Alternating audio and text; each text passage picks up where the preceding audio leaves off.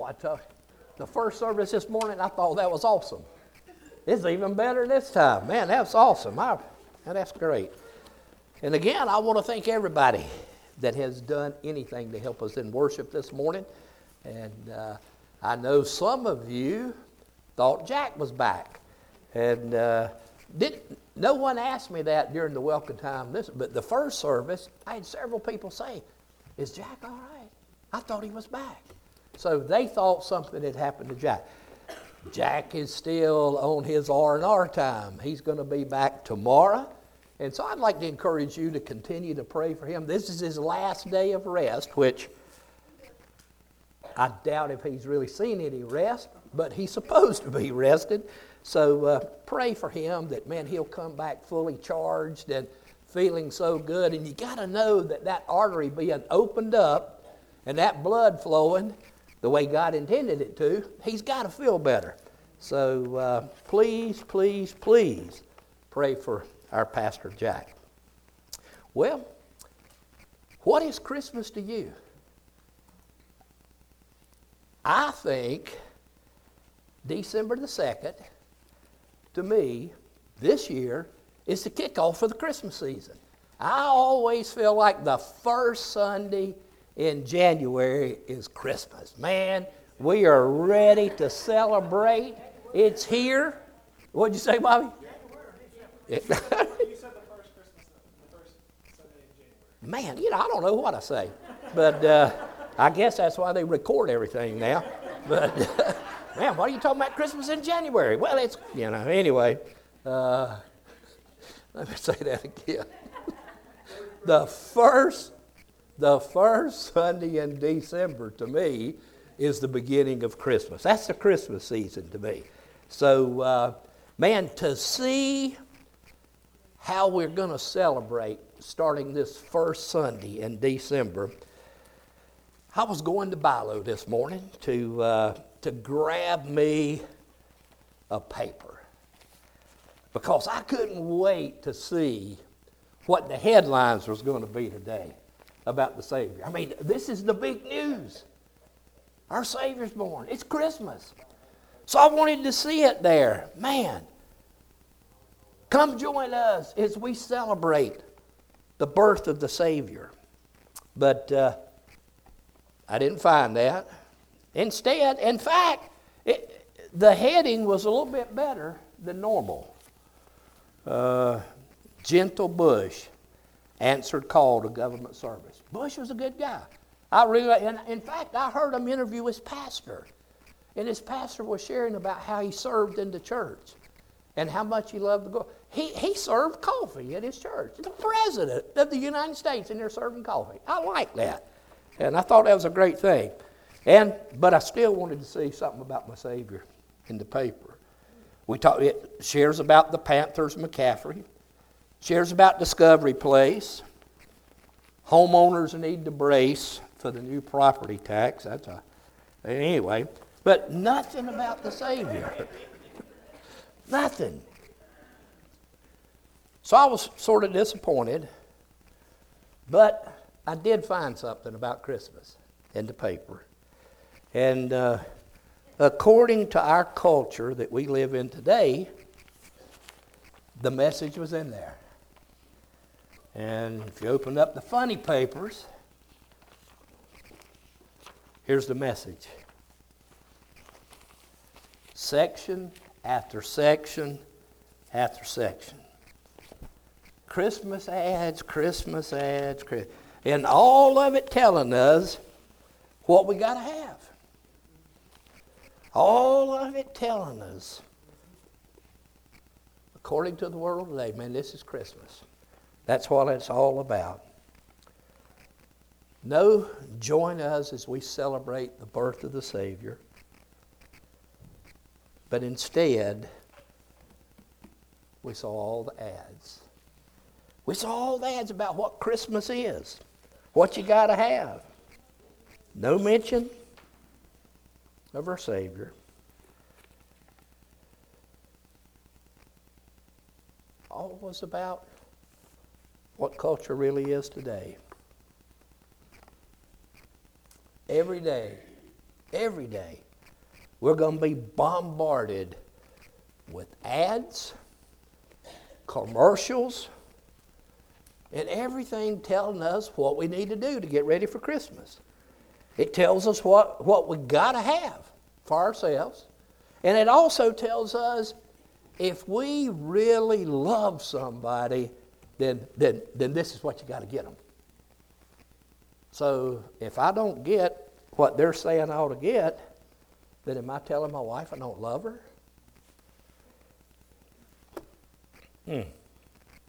Nothing to do with the Savior. But you know, Paul shared some things that we're really not accustomed to for Christmas. We don't think about this bit. Where do we turn for the Christmas story? We don't turn to 1 Corinthians chapter 15. But Paul had something to share. He had something to share about what's really important. It's all important. But let me share these words with you. If you got your Bibles, turn to 1 Corinthians chapter 15.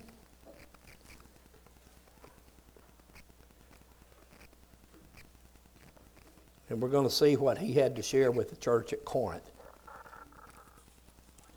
Chapter 15, verse 1. Moreover, brethren, I declare to you the gospel which I preached to you, which also you received, in which you stand, by which you also are saved, if you hold fast to the word which I preached to you, unless you believed in vain. For I delivered to you first of all that which I also received, that Christ died for our sins, according to the Scripture, and that he was buried, and that he rose again the third day, according to the Scriptures, and that he was seen by Cephas, or Peter, then by the 12. After that he was seen by over 500 brethren at once, of whom the greater part remain to the present, but some have fallen asleep. And after that he was seen by James, then by all the apostles. Then last of all he was seen by me also, as by one born out of due time. For I am the least of the apostles, for I am not worthy to be called an apostle, because I persecuted the church of God. But by the grace I am what I am, and by his grace towards me was not in vain. But I labored more abundantly than they all. Yet not I, but the grace of God which was with me. Therefore, whether it was I or they, so we preached, and so you believed. Christmas is the gospel. Let us pray. Father, we thank you for these words. We thank you for what happened in Paul's life and what changed his direction in a drastic way. And God, the desire that he had that we might all know the truth. And especially those people that he was speaking to, the Corinthians there, God, that had been taught some wrong stuff. And I pray today, God, that we will be challenged to make this the greatest Christmas season that we've ever known. Speak to our hearts. Help us to understand in a greater way. And God, above all, I pray that you'll be glorified in our worship service here this morning. In Jesus' name I pray. Amen. Christmas is the gospel. What were you thinking? What's the first thing that comes to your mind? Was it, what is Christmas? Oh, let me tell you about Christmas. What are those things that we tell? Sometimes we tell about the little baby that was born, laid in the manger.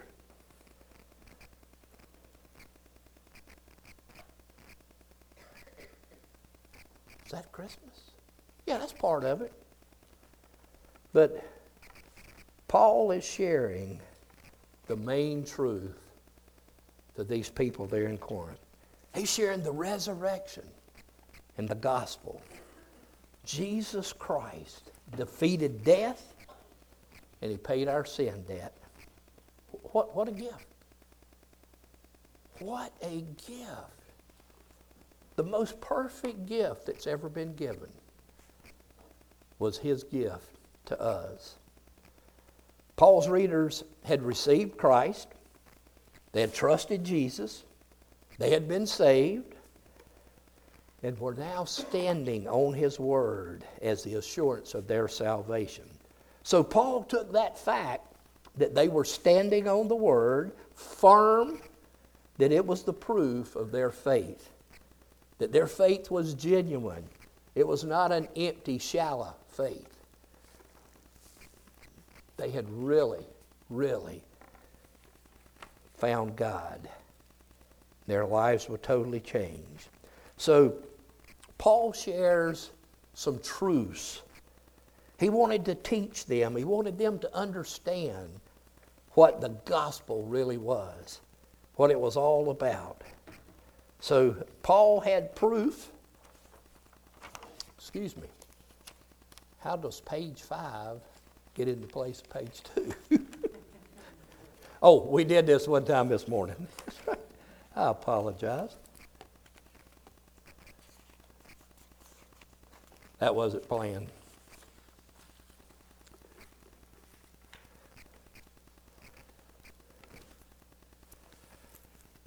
So Paul shares the truth. And because of that truth, I'm one that can stand before you here this morning as a life that has been drastically changed by this gospel. And many of you, and I'd say most of you, are sitting here today and you've experienced that drastic change. But when you think about Paul, boy, look how drastic that life change was. You know, and I can't help but think about Paul and what God did and how God used him. And I can't help but think about some of you that I know that God's made a real change. I think about our pastor. Wow, what a mess. And I don't mean this disrespectful in any way, but Jack Holmesley was far, far from Christ when he came to know him. His life was drastically changed. And have you ever noticed when we're doing something and, man, he's so involved in worship, and many of you are too.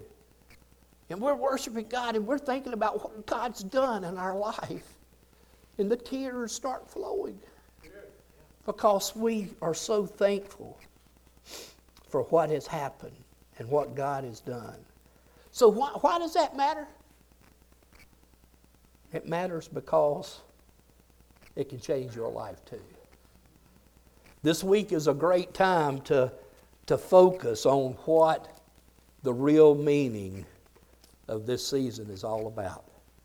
You know, it's easy to get busy, get all wrapped up into the running and the doing and picking out the right gift for so-and-so and being so happy that you're going to be able to give that to him or to them. But the coming of the Savior into our world to die for our sins and to be raised for our justification, that we could be made right. It's important for us to note that Corinth was a Greek city, and that the Greeks did not believe in the resurrection of the dead. So when Paul had preached at Athens and declared the fact of Christ's resurrection, some of the listeners laughed. They laughed at Paul when he was talking about Christ being raised from the dead. They thought it was funny. So they just made bonk, they laughed, and they sneered. What's he talking about? You know, and I thought about that, how Paul was laughed at. And I couldn't help but think about, why do some of us not witness today? Why do we not share the gospel? Well, I've asked that question in small groups, and I've had people tell me, said, well, I don't want to be rejected. I don't want to be laughed at. I don't want to be made fun of. Did this stop Paul from preaching the word and for sharing the gospel? Heavens no.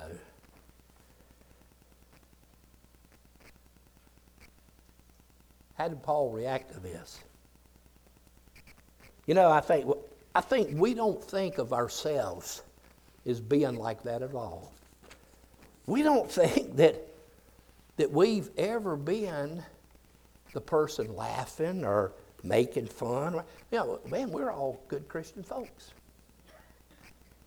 But I can remember before I became a Christian, you know, I was not a real nice person.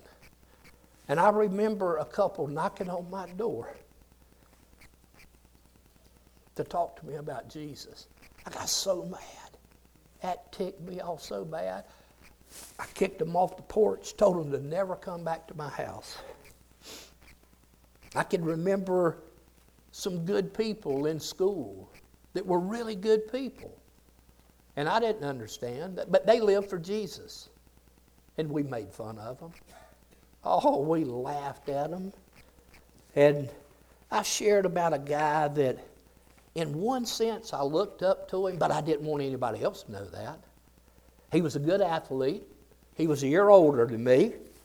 And at one point in my life, Mother and Daddy would take, that was when they were still together, they would take us to church and drop us off, because I guess it was free babysitting.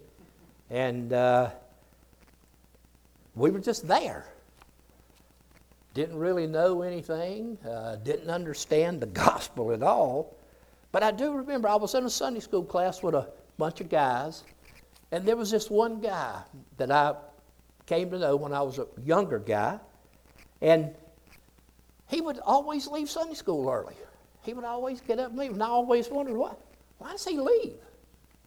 Well, I later found out that his dad was from another belief. He went to another church. And until he became 18 years of age, he had to go to church with his dad before he could make his own decision when he turned 18. So he would get, and I look back and I'm thinking, man, when I learned what he was doing, and I'm thinking, man, ain't no way I'd do that with my daddy. I just quit doing it. But he was obedient. He kept going until he was 18 years of age. I can remember playing ball with him. Like I said, he was a very good athlete. And instead of looking up to him and being proud and all that, we just made fun of him. That was really good.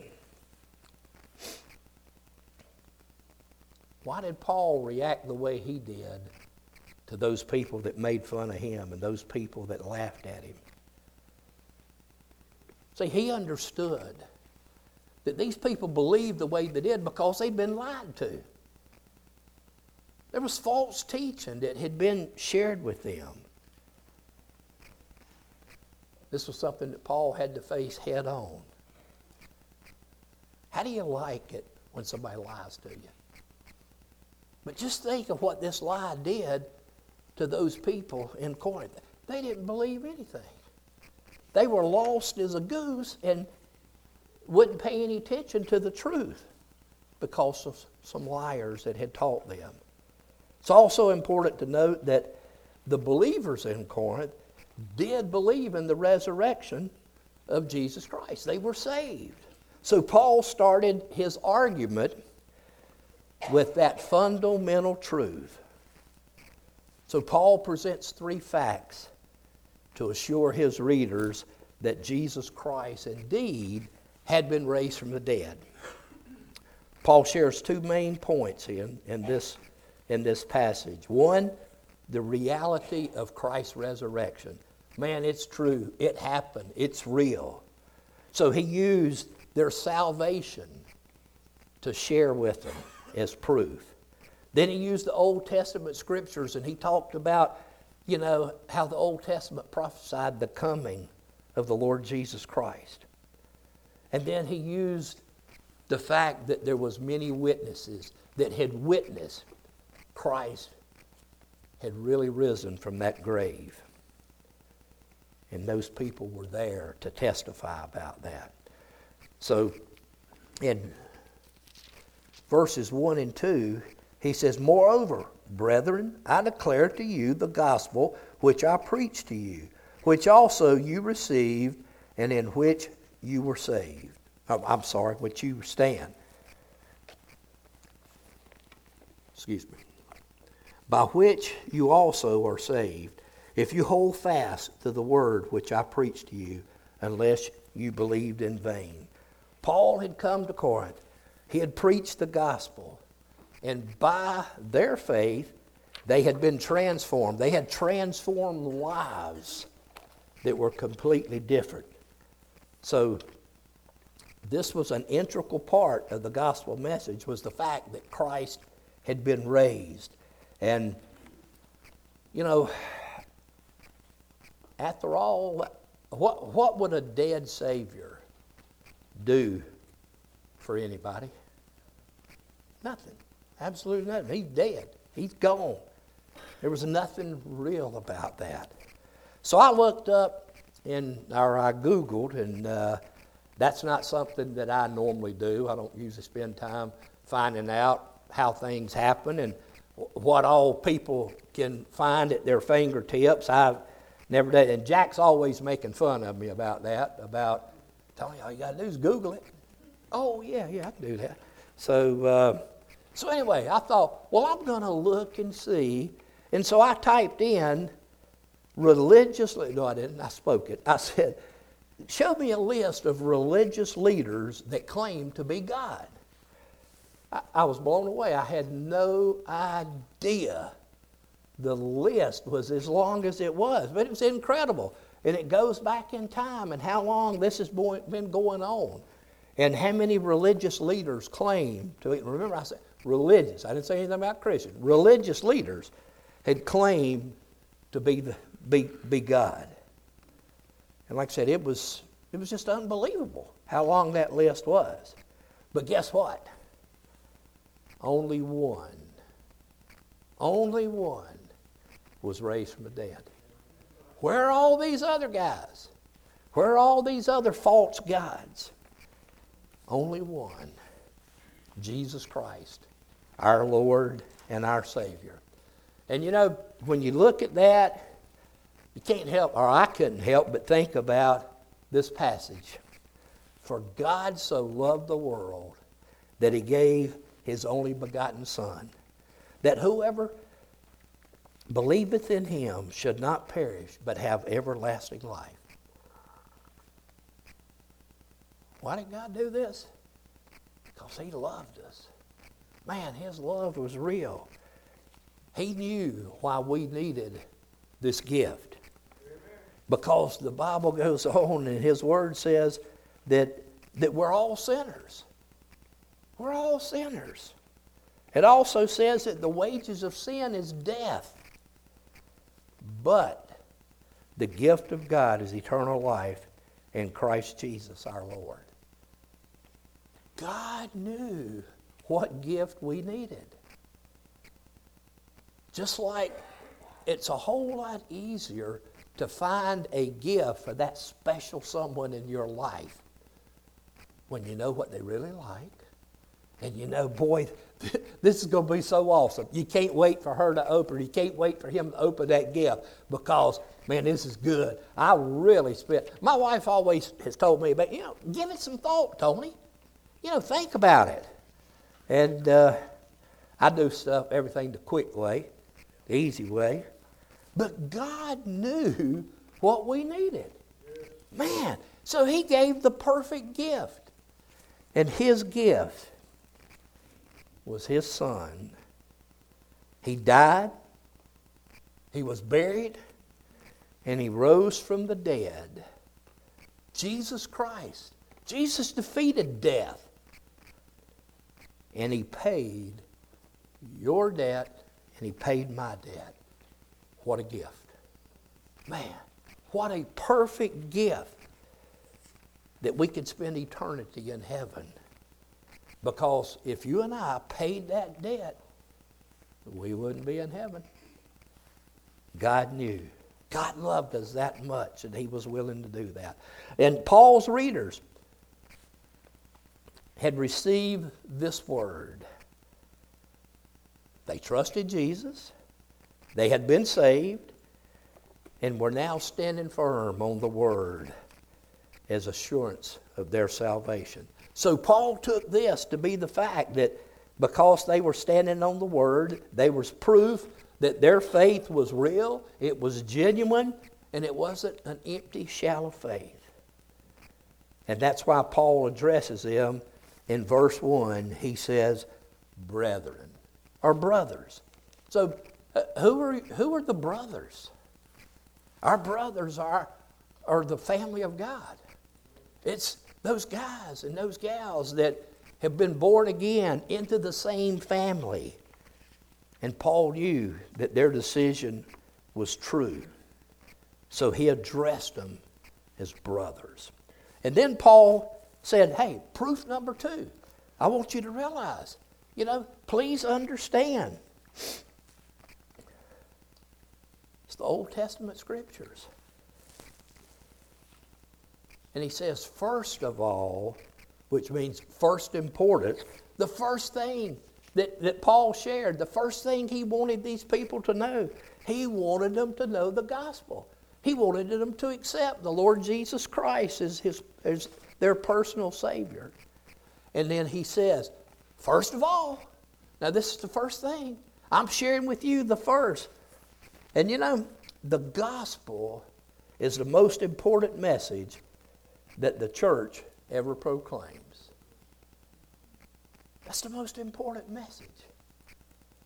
Many of us spend a lot of time, many of us have family members that a lot of times we don't see because they're busy serving in all types of organizations, all types of community stuff, and stuff that does good work.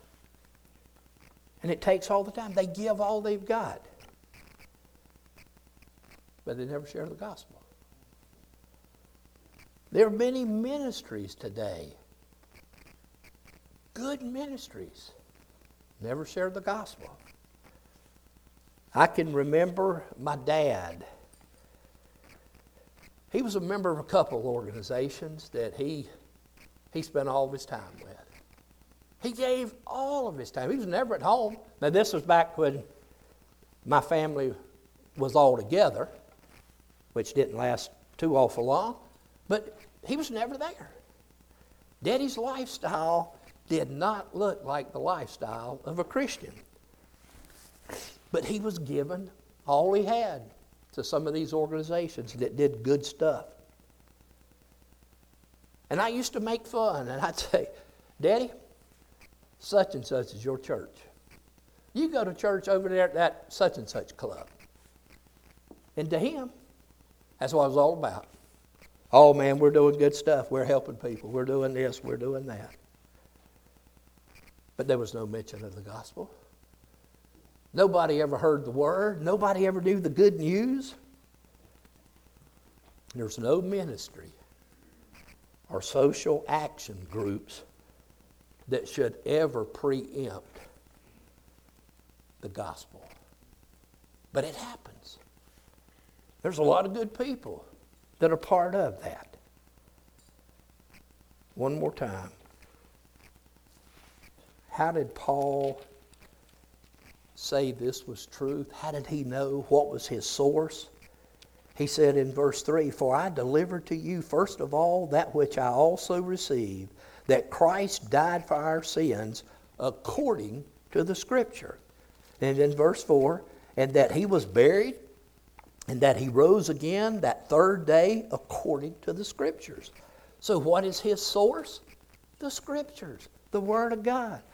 So Paul was referring to the Old Testament. Paul knew the law. He had been a die-hard, cracker-jack Pharisee. And he knew what it was all about. It's all about the law. He didn't have a New Testament, didn't have the book of Romans to share the Roman road or anything like that to lead people to Christ. He shared the gospel from the Old Testament. From the 3rd chapter of Genesis through the rest of the Old Testament, it shared the coming of a Savior. You know, as I think about that and how Paul shared and God blessed his ministry, and man, I mean, it changed the world. And to be honest, I have never shared the gospel from the Old Testament. I've never sat down and talked to someone and said, well, let me show you what God's Word says. I've never led anybody to Christ using the Old Testament. But boy, it's Paul did. And let me tell you, man, just look at what happened and how God had blessed the Apostle Paul and what Paul accomplished. But all the way through the Old Testament, it talks about the coming of a Savior.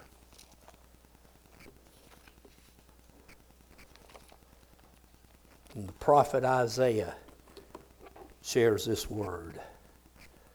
Who has believed our report? And to whom has the arm of the Lord been revealed?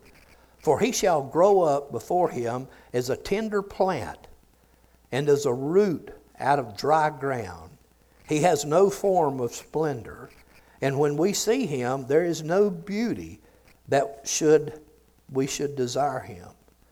He is despised and rejected by men, a man of sorrows and acquainted with grief. And we hid, as it were, our faces from him. He was despised, and we did not esteem him. Surely he has borne our griefs and carried our sorrows. Yet we esteemed him stricken, smitten by God, and afflicted.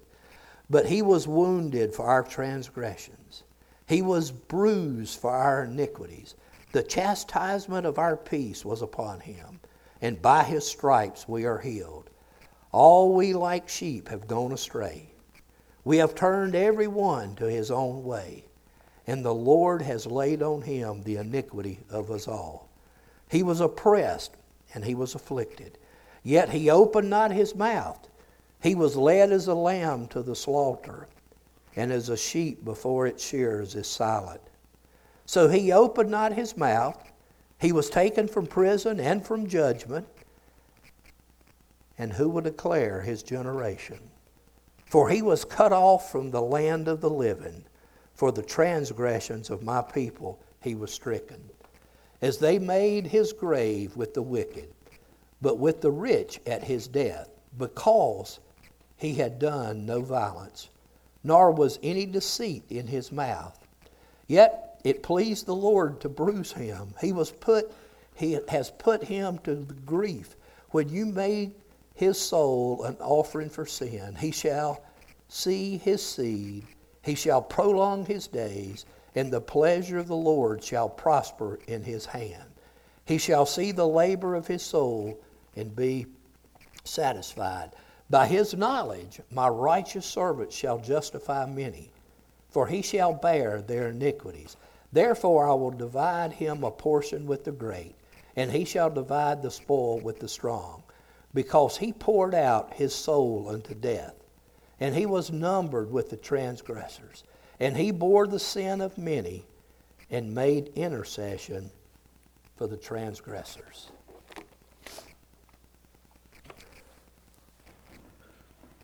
Wow. 700 BC, this was prophesied. Wow. A Savior. A Savior is coming. Was God's word true? You better believe it was. And not only was this something God used for Israel, but to every nation on the face of the earth,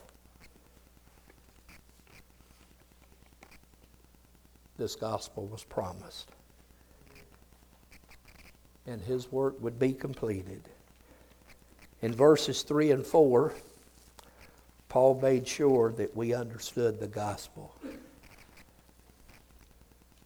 For I delivered to you first of all that which I also received, that Christ died for our sins, again according to the Scripture, and that he was buried, and that he rose again on the third day.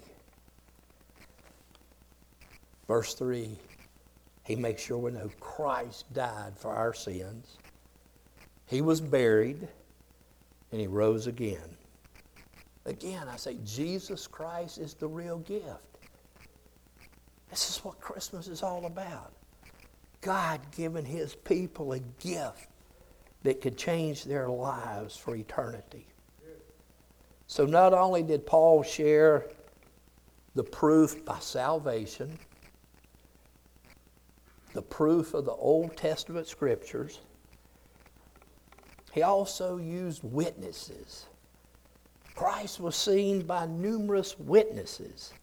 In verses 5 through 11, he says, and that he was seen by Cephas, or Peter, then by the 12. After that, he was seen by over 500 brethren at once, of whom the greater part remain to the present, but some have fallen asleep. After that, he was seen by James, then by all the apostles. Then last of all, he was seen by me also. Paul writing, as born out of due time. For I am the least of the apostles, who am not worthy to be called an apostle, because I persecuted the church. And again, we don't think like that. We don't think that we're doing stuff against the church. When we do the things that we do that break up the fellowship, when we sow discord, we don't think, that's not us. But he shares the list of witnesses that loved him, that saw him, and that wanted people to know. On the cross, Jesus was seen by everyone. And he was exposed to the eyes of unbelievers or non-believers. But after the resurrection, he was seen by believers who could be witnesses, that they could testify to the resurrection, the true resurrection of the Lord Jesus Christ. He was seen by Peter, then by the disciples. And after that, he was seen by over 500 people at one time. Most of them were still living. They were still on the earth to where they could testify about the resurrection of the Lord Jesus Christ. Amen. He was seen by James and then all the apostles. But the greatest witness of all of the resurrection was Paul himself. In verse 8, Paul says, then last of all, he was seen by me. Now, can't you just hear Paul? I mean, man, he's going to tell you, I saw him. I know it's true. People didn't believe him. Oh, I believe Paul would have been the wrong one to argue with. Because I believe he would let you know, let me tell you what I saw. And I'm telling you the truth. Jesus Christ rose from the dead. I know it. I know he's alive. I saw him. I think about some of the things that we do at funerals, especially from a strong believer. And a lot of times we're told when we're talking to the family that, now, I hate to say this, but man, all of his grandkids are lost. They don't believe in Jesus at all. And so we'll take a time during that service and we'll say, I really believe that if Frank could speak to us one more time, if he could just stand up and speak and talk to all of his family and all of his friends, he would want you to know one thing for sure. He'd want you to know. Word of God is true. Man, I believe it. I know for a fact Jesus Christ is real. Accept him today. Can't you just hear Paul doing that same thing? And then as I look at how God used Paul in so many ways and how he changed the world for Christ, I think about how he says he was nobody. And then I look at people that are in ministry and people that maybe have been blessed in some way. And so many people want you to know they're proud. They're proud, man. God's using me. Let me tell you how God's using me. And then I've even had friends that have told me, they said, hey, man, I saved so-and-so. Look at me. Only one person can save you. Jesus Christ is our Savior. Man can't save anyone. So this wasn't Paul's attitude. That what he said, for I am the least of the apostles. I am not worthy to be called an apostle.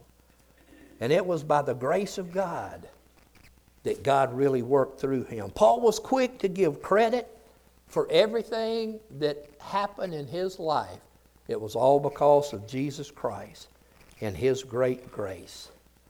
Paul made it clear of his salvation. He made it clear that it was by the grace of God that he himself had been saved.